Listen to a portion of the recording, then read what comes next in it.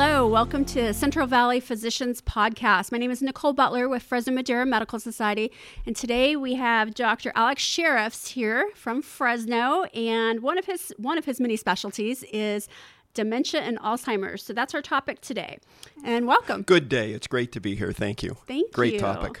All right, so let's get started. So I think one of the questions that always comes to my mind and a lot of people is what exactly is the difference between dementia and Alzheimer's? That's a great question, and it's a common question that I get. It's an important question. Dementia means that someone is having difficulty with their cognition, their thinking, their planning, their memory, and that's a change from in the past, and now it's interfering with their ability to do things that they used to normally do in terms of work or social relationships. There are many, many causes of dementia, hundreds. And as a physician, we're thinking about all of those. But the most common as we get older, although it's not normal aging, the number one risk factor is actually getting older. The number one cause of dementia as we age is the Alzheimer problem. And Alzheimer's refers to specific pathology in the brain. And people can have those changes without having developed dementia. The changes may not have caused enough damage to the brain that it's impairing our ability to do our usual functions. So it's probably most accurate to speak of dementia of the Alzheimer's type, or the second most common, dementia of the vascular type, or somebody might have dementia from alcoholism, or dementia of the Lewy body type, or frontotemporal dementia. So there are many, many different kinds of dementia. Alzheimer's refers to a specific disease, a specific pattern of damage to brain cells. And then, as we all understand, that leads to the primary difficulty people with Alzheimer's have, which is memory. So, one of the things I think everybody starts to experience as you get older is forgetfulness, not necessarily a lot of memory loss, but just, where did I put my keys, or what did I put it? What time did I put that in the oven, or did I wash my hair when I was in the shower? You kind of just forget short-term, long-term. What are some of the signs and symptoms that someone should look for, either in themselves, if that's possible, or in their loved ones, or, parents, or, what are they looking for exactly? Yes, we all forget. We all have these lapses, but they don't cause significant problems in our lives. And so, somebody's having difficulty with a routine that they used to not have difficulty with. They can't do the recipes that they used to do. They're having more difficulty navigating the car. They get lost. Now, anybody can get lost, but boy, these can be red flags and an important reason to see your doctor and get that checked out. So I want to talk about the different stages of dementia and, what is most common? What do you see out there? Is it the one that you were talking about that is an indicator prior to Alzheimer's? What's the most common, I guess?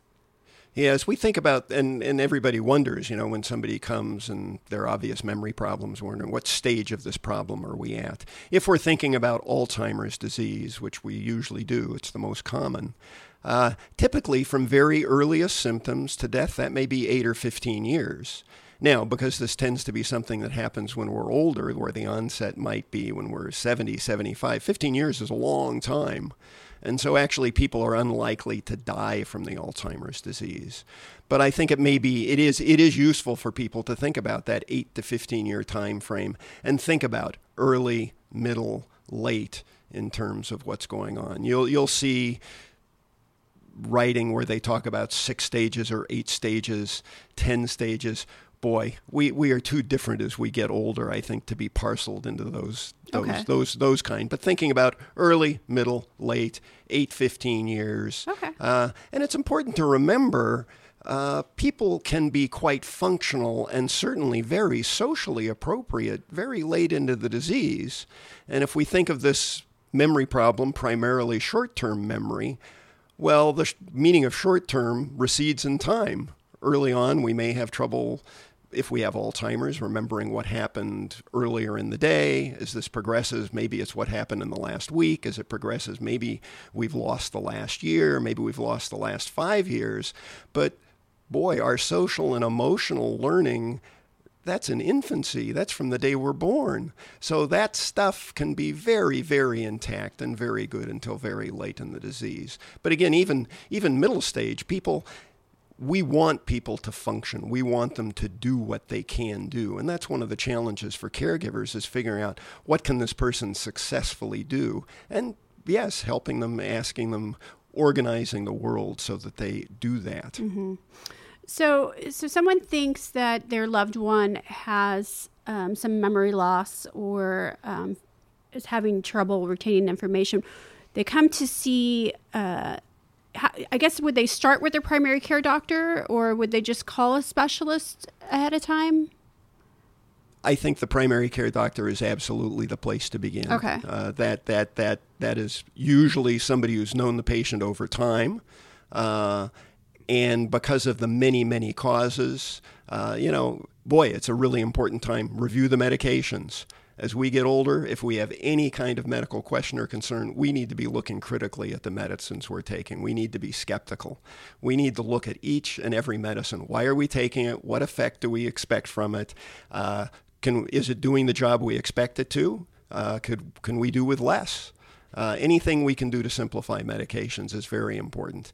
Then looking for other medical conditions, simple things that can be treated: thyroid, anemias, problems with vitamins like B12. These are all important things to check. They may be a cause or they may be a contributor to the difficulties. And certainly the primary care physician is the place to begin that. Yeah, and that you bring up a good point too, that just because there may be a change in your ability to think or remember things, it could be a side effect of a medication or something that is lacking in your diet, so that's an important thing. Just Absolutely. Don't automatically assume that somebody is in the early stages of dementia. And the other very important masquerader and potential contributor, depression. Mood is critically important. If we're feeling depressed, and certainly aging tends to have many losses, it's not unusual for people to experience depression. If we're depressed, we're not paying attention. If we're not paying attention, we're not going to process it and remember it. Right. So It's very important to check for that kind of condition as well and treat it. And depression is common in early dementias as well. So it's important to treat that so one can function at their maximum. Yeah. Wow. Yeah, that's very true. So when a patient does come to you, what type of assessments are you doing to determine if someone has dementia, or is there one, or is it more talking to the family members and asking, what makes you think so, or I guess how do you figure that out? Yeah, the most important person for the physician to talk to is the patient. And the best tool for making this diagnosis is the standard H&P, the standard history and physical, the routine examination, a complete examination. Now, getting information from the family is important about what their concerns are.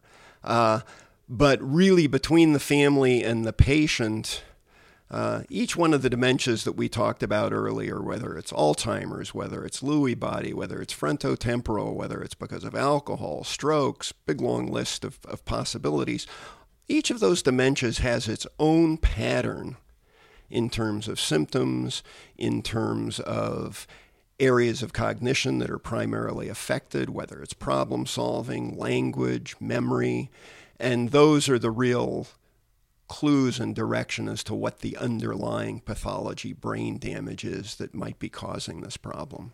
Then, yes, we want to get laboratory because, again, we want to look for those treatable things that might either be a cause or making it worse. Again, things like thyroid, vitamin levels, blood counts. And depending on the presentation, the pattern, somebody's got a classic presentation, the basic laboratory is normal, they probably don't even need a brain scan. Because the brain scan doesn't actually make the diagnosis. The brain scan really is to look and be sure we're not missing something. And if, as we do the history, we do the physical examination, we've obtained the basic laboratory, and there's not a suggestion of another process, the odds are overwhelming that we're not going to see anything on the brain scan that's going to change the diagnosis. But sometimes the brain scan is helpful. But that would be driven by the history, by the physical, by the other laboratory results. Okay. So go back to the Alzheimer's piece of it. I recently heard of a scan that could be performed to see if there is plaque buildup on the brain.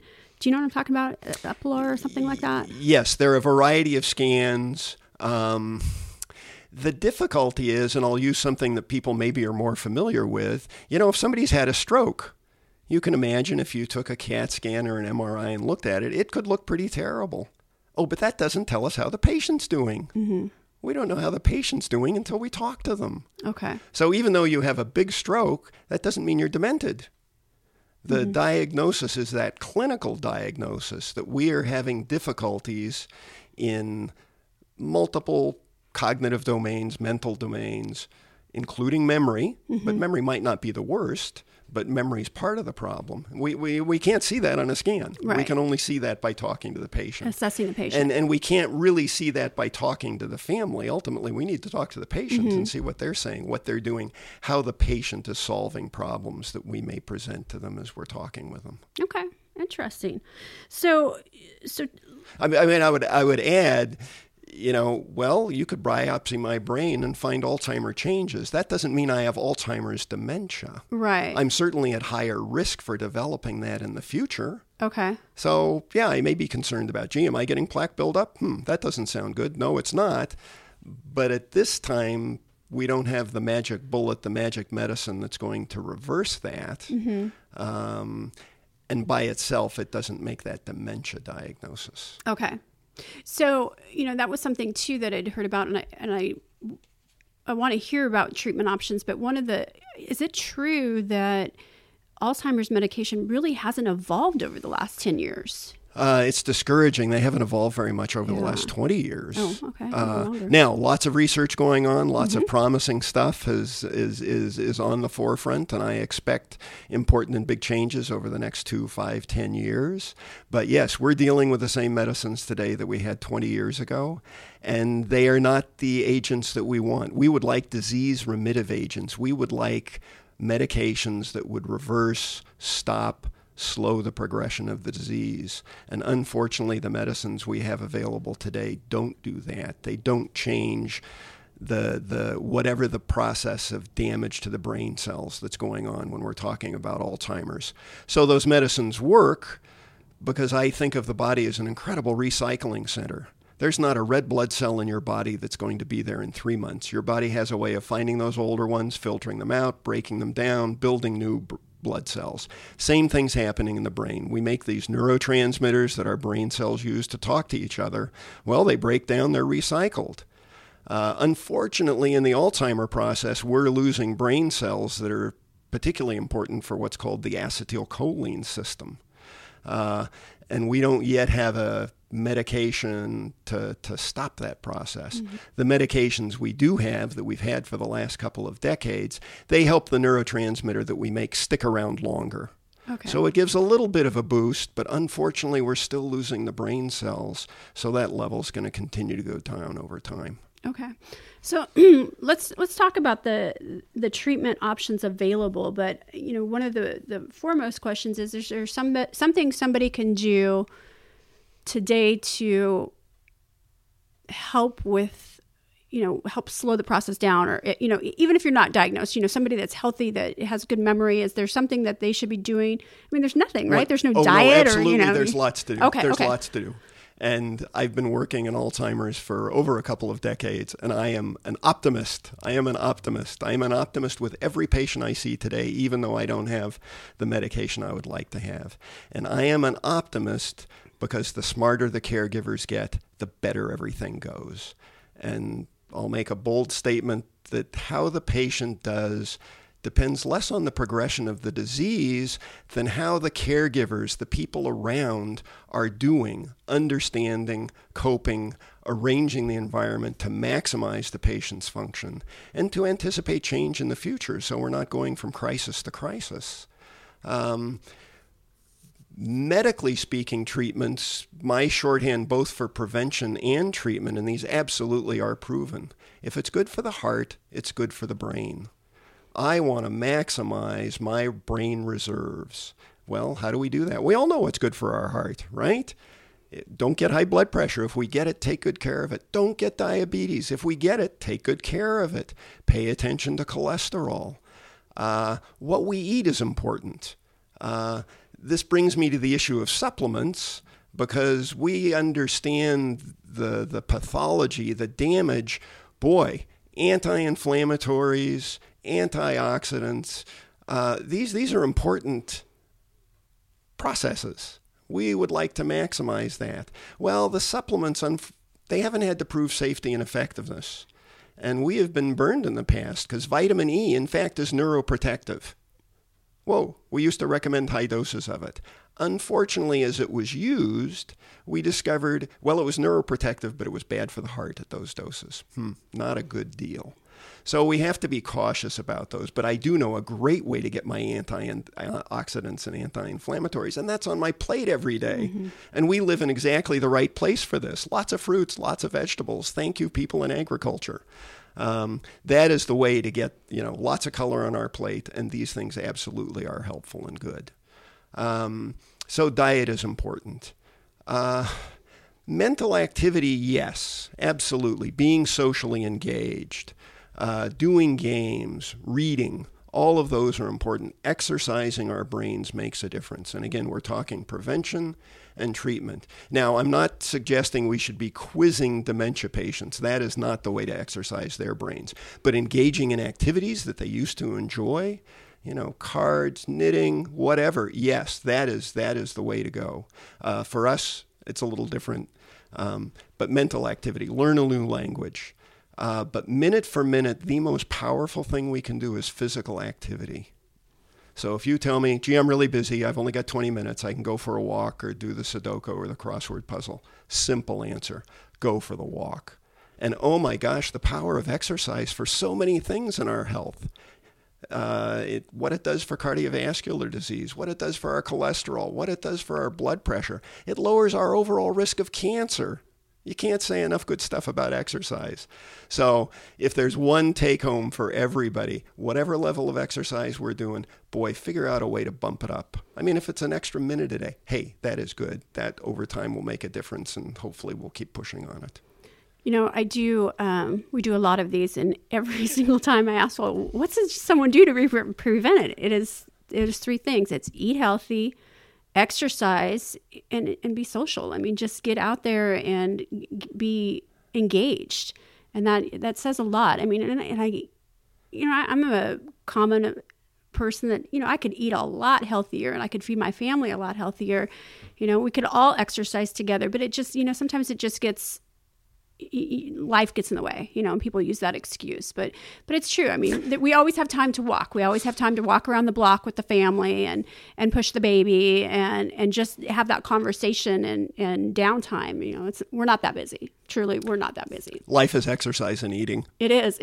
We need to change our priorities. Everybody enjoys, sitting down to a good meal and enjoying conversation, and you gorge and stuff yourself. I mean, it's. And you're right. I mean, life gets in the way. Our habits get in the way. And we really do have to rethink, boy, how do I increase the exercise that I'm doing? Yeah. Where can I walk instead of riding the elevator or walk instead of driving? Where can I park the car so I'm going to walk a little bit more? How can I organize my day? Yeah. So that there's time. And the best exercise is the exercise you enjoy doing. Right. If you're a gym rat, great, go for it. If you don't like that, that's fine. What do you like to do? Mm-hmm. And yes, I have older patients who walking may be a challenge for them. Well, we can move our arms. Right. We can lift that soup can. That's great exercise. And it's phenomenal if people just stop and think about it. Everybody listening, just wave your arms as I'm talking right now, oh my gosh, the hair on the back of my neck is tingling. I feel so much better. I feel invigorated just doing that. It's true. Very true. What a gift. Nobody ever leaves after exercise and say, wow, I really wish I didn't do that. Right, You know? right. It's true. So, all right, well, let's talk about some of the treatment options when it comes to medication. What do you do for patients that do have dementia? Well, we talked. There are medications to talk about with your physician.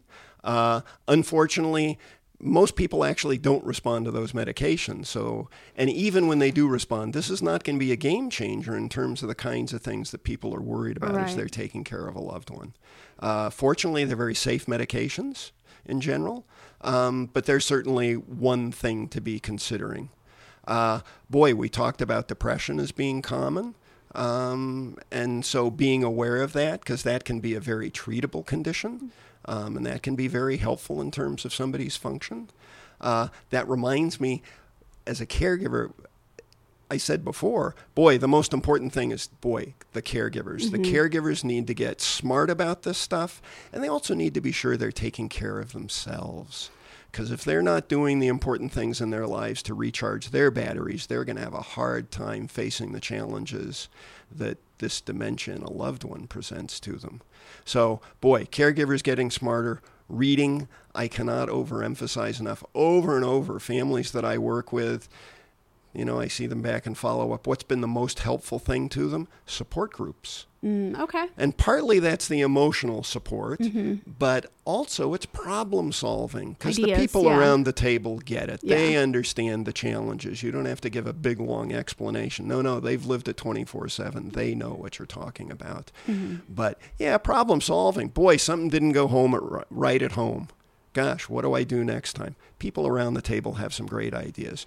I'm worried about this happening in the future. People around the table will have great ideas.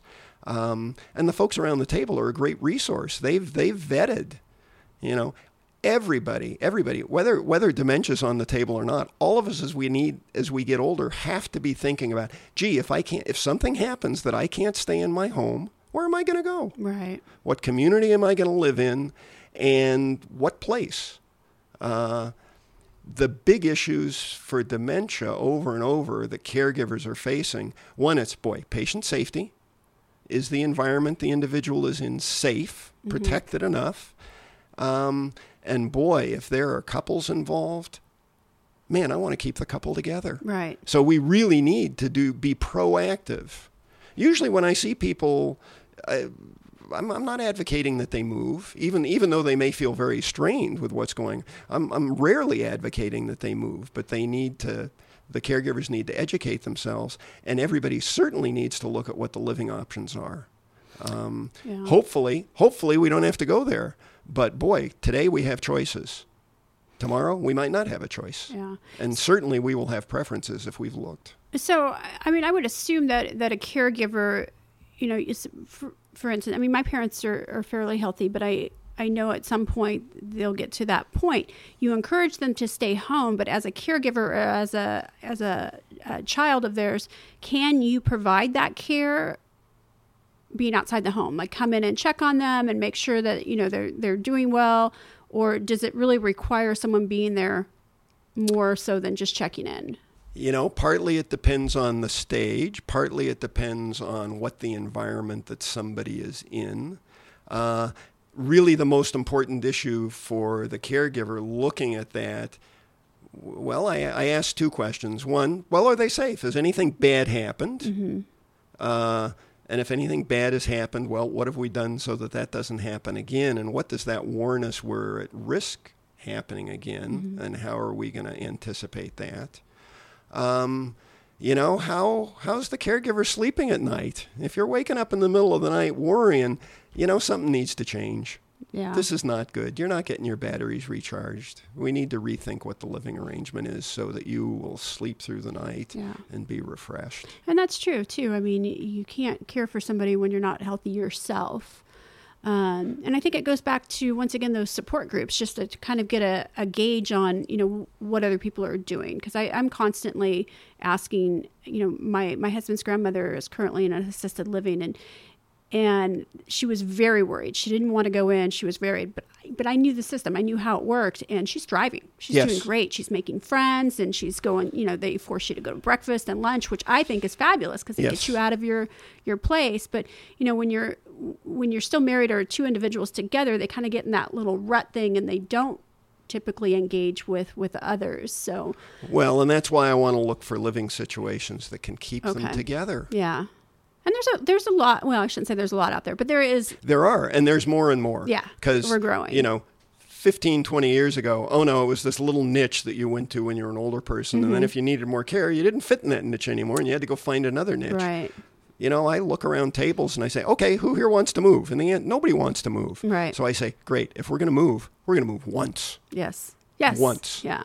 I don't want to clean the garage out twice. Once will be way too many times. Yeah. So, we need to look for places, and the industry has figured this out, a continuum of care, a place that has independent living, and people with quite different needs often can be together in that independent living. But there's also assisted living, memory care, and skilled care. So even if a couple couldn't be under one roof, hey, they're on the same campus. It is so easy to be together. Yeah.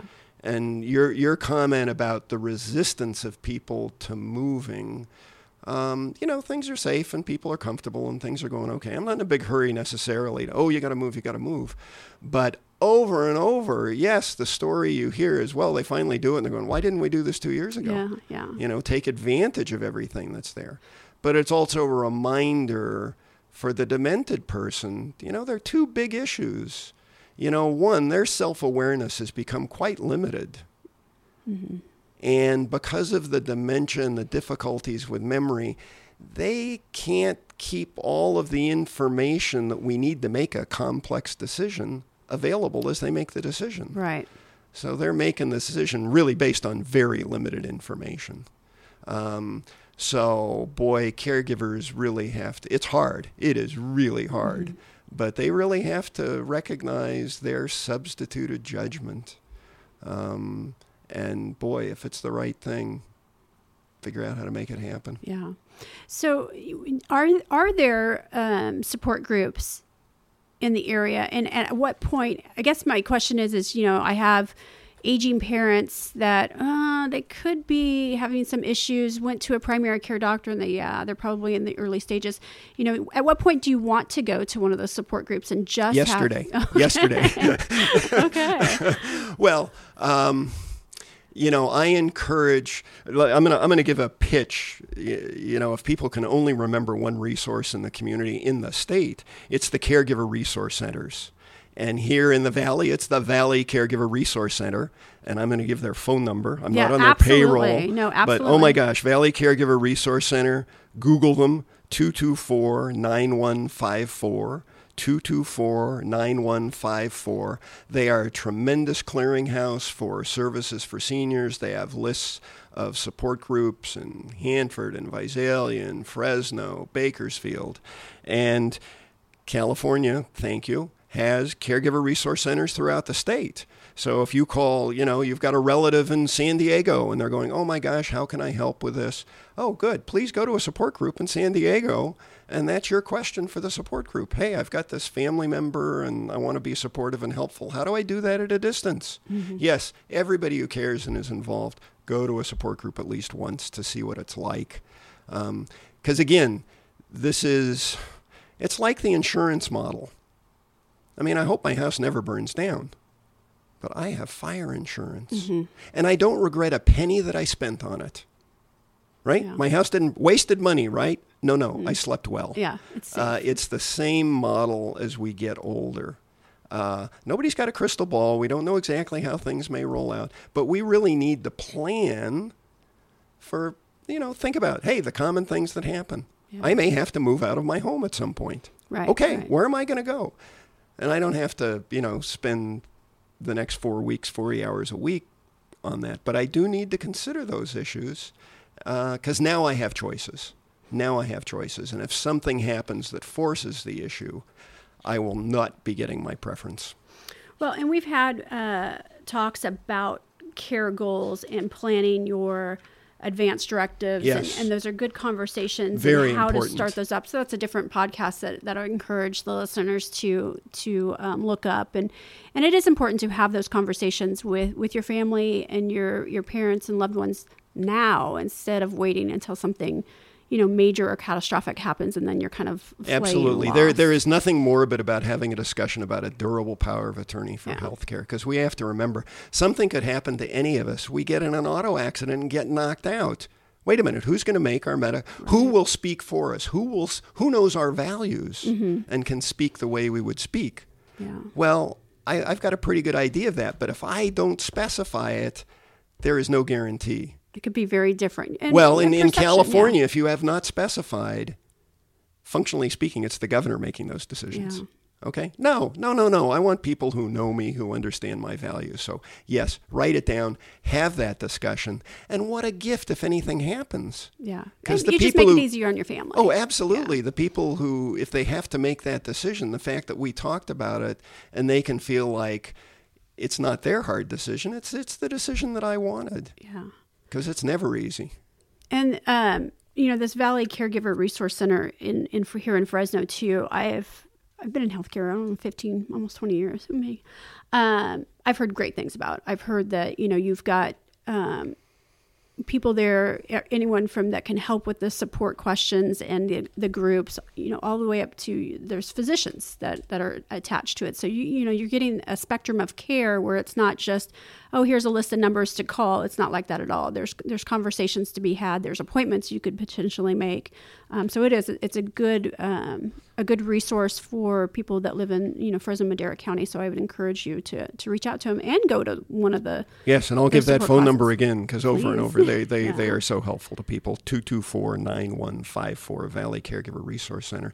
And the other huge resource, in terms of the smarter caregivers can get about this dementia stuff, the better things go. Well, how do we do that? Support groups are a great way to do that.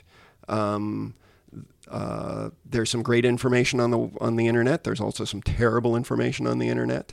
But the National Alzheimer Association, ALZ.org, is a good source of information. Mm-hmm. Reading. If over and over, people have read 10 books, and I say, okay, well, if you can only recommend one, which will you recommend? The book is called The 36-Hour Day. And it's a wonderful book. It's been through, I think, at least 3 editions. It's in paperback. It's in Spanish. I've never been to a used bookstore that I couldn't find a copy. The library will have it. It has a wonderful bibliography. And the best book to read is the title resonates with you, whatever your concern is at that time. Mm-hmm. But reading, very important. 36-Hour Day. I recommend it highly. Okay. It's not a beach read. I don't recommend it cover to cover, but it's really well organized. So it's a great book to graze, and it has a great bibliography. So very helpful in terms of dementia issues and worries. Is there anything else that I'm forgetting as far as forgetting? Well, I have a few other questions for you that I'm not bringing up or making listeners aware when it comes to dementia. Did I cover everything? We've covered a lot of good stuff in a short period of time. I guess I would just remind people in terms of success, communicating with people who have dementia. They are not in denial. They're not lying. They are telling us what they remember. And remember, that's the problem with the disease. Mm-hmm. It interferes with our memory. So it's usually not very effective, and you may get a lot of unpleasant pushback if you're trying to convince the demented person that they remember of X, Y, and Z. Mm-hmm. Don't you remember that the doctor told you? No, they don't. That's part of the disease process, and they're not being stubborn about it. Yeah. So that's not where the best moving forward is. Mm-hmm. The more we can rely on somebody's past strengths, the better. Those past pleasant experiences, the more we can spend time in those places mm-hmm. with that person, very therapeutic all around. Okay. Go with past strengths. Yeah, and that makes a lot more sense. Or the things that the individual does want to talk about and is talking about, because those are the ones that they remember and they feel best about. Yes. Okay. Wow. A little bit scary, but I think too that it's manageable. If you're on top of it, and as a caregiver, don't be intimidated, by it. Yeah. It is absolutely very manageable.